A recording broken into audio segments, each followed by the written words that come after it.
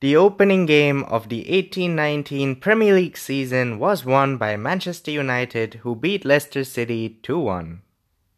The best Leicester player on the pitch was James Maddison, and he will be a player to watch this season. Signed from Championship side Norwich for just £22 million, James Maddison impressed on his Premier League debut at Old Trafford. Still only 21 years of age, Maddison proved to be one of Leicester's standout performers, finding space in between the United midfield and defence on numerous occasions. Maddison's range of passing and confidence on the ball was clear to see, and he could have easily grabbed a goal himself had it not been for David De Gea. The most telling aspect of his performance was when his side was missing him popping up in space when he came off around the 60th minute. Leicester went really flat and they never really looked like grabbing an equalizer before United got their second in Maddison's absence. The man of the match though was Eric Bailly. With all the talk of Mourinho and United's pursuit of a world-class centre-back during the transfer window, it's easy to forget about the quality that the club already possesses in that position. Credit where credit's due, Lindelof was very good also, and despite conceding late, Bailly was one of United's best performers, getting the better of a very lively Iheanacho on more than one occasion. Bailly was quick, strong in the tackle, and commanding in the air throughout this game. He showed glimpses of his quality last campaign, but if he can stay fit, then maybe Manchester United will get their world-class centre-half after all. Luke Shaw definitely made a statement during this game. Luke Shaw got a chance to start the match against Leicester ahead of Ashley Young, who is being eased back into the first team after a very long World Cup with England. Now, Luke Shaw's performance was not spectacular, but it had everything a manager would want from a youngster that has confidence issues.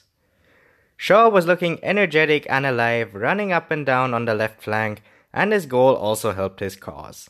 This was his first career goal, and it came in a very important moment for him, because it's the start of a new season and now could be the right time for him to prove to Mourinho that he can be a reliable player.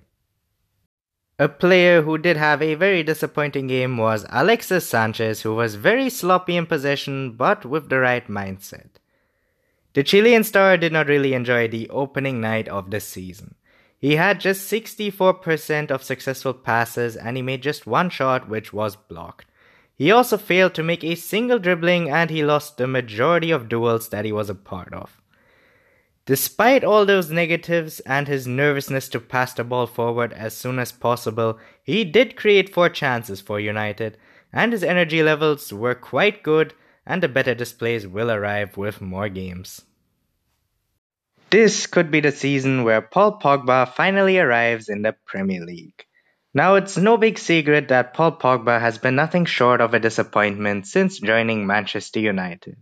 However, against Leicester and to some extent at the World Cup, the Frenchman showed real signs that this could be his true breakout season since leaving Juventus.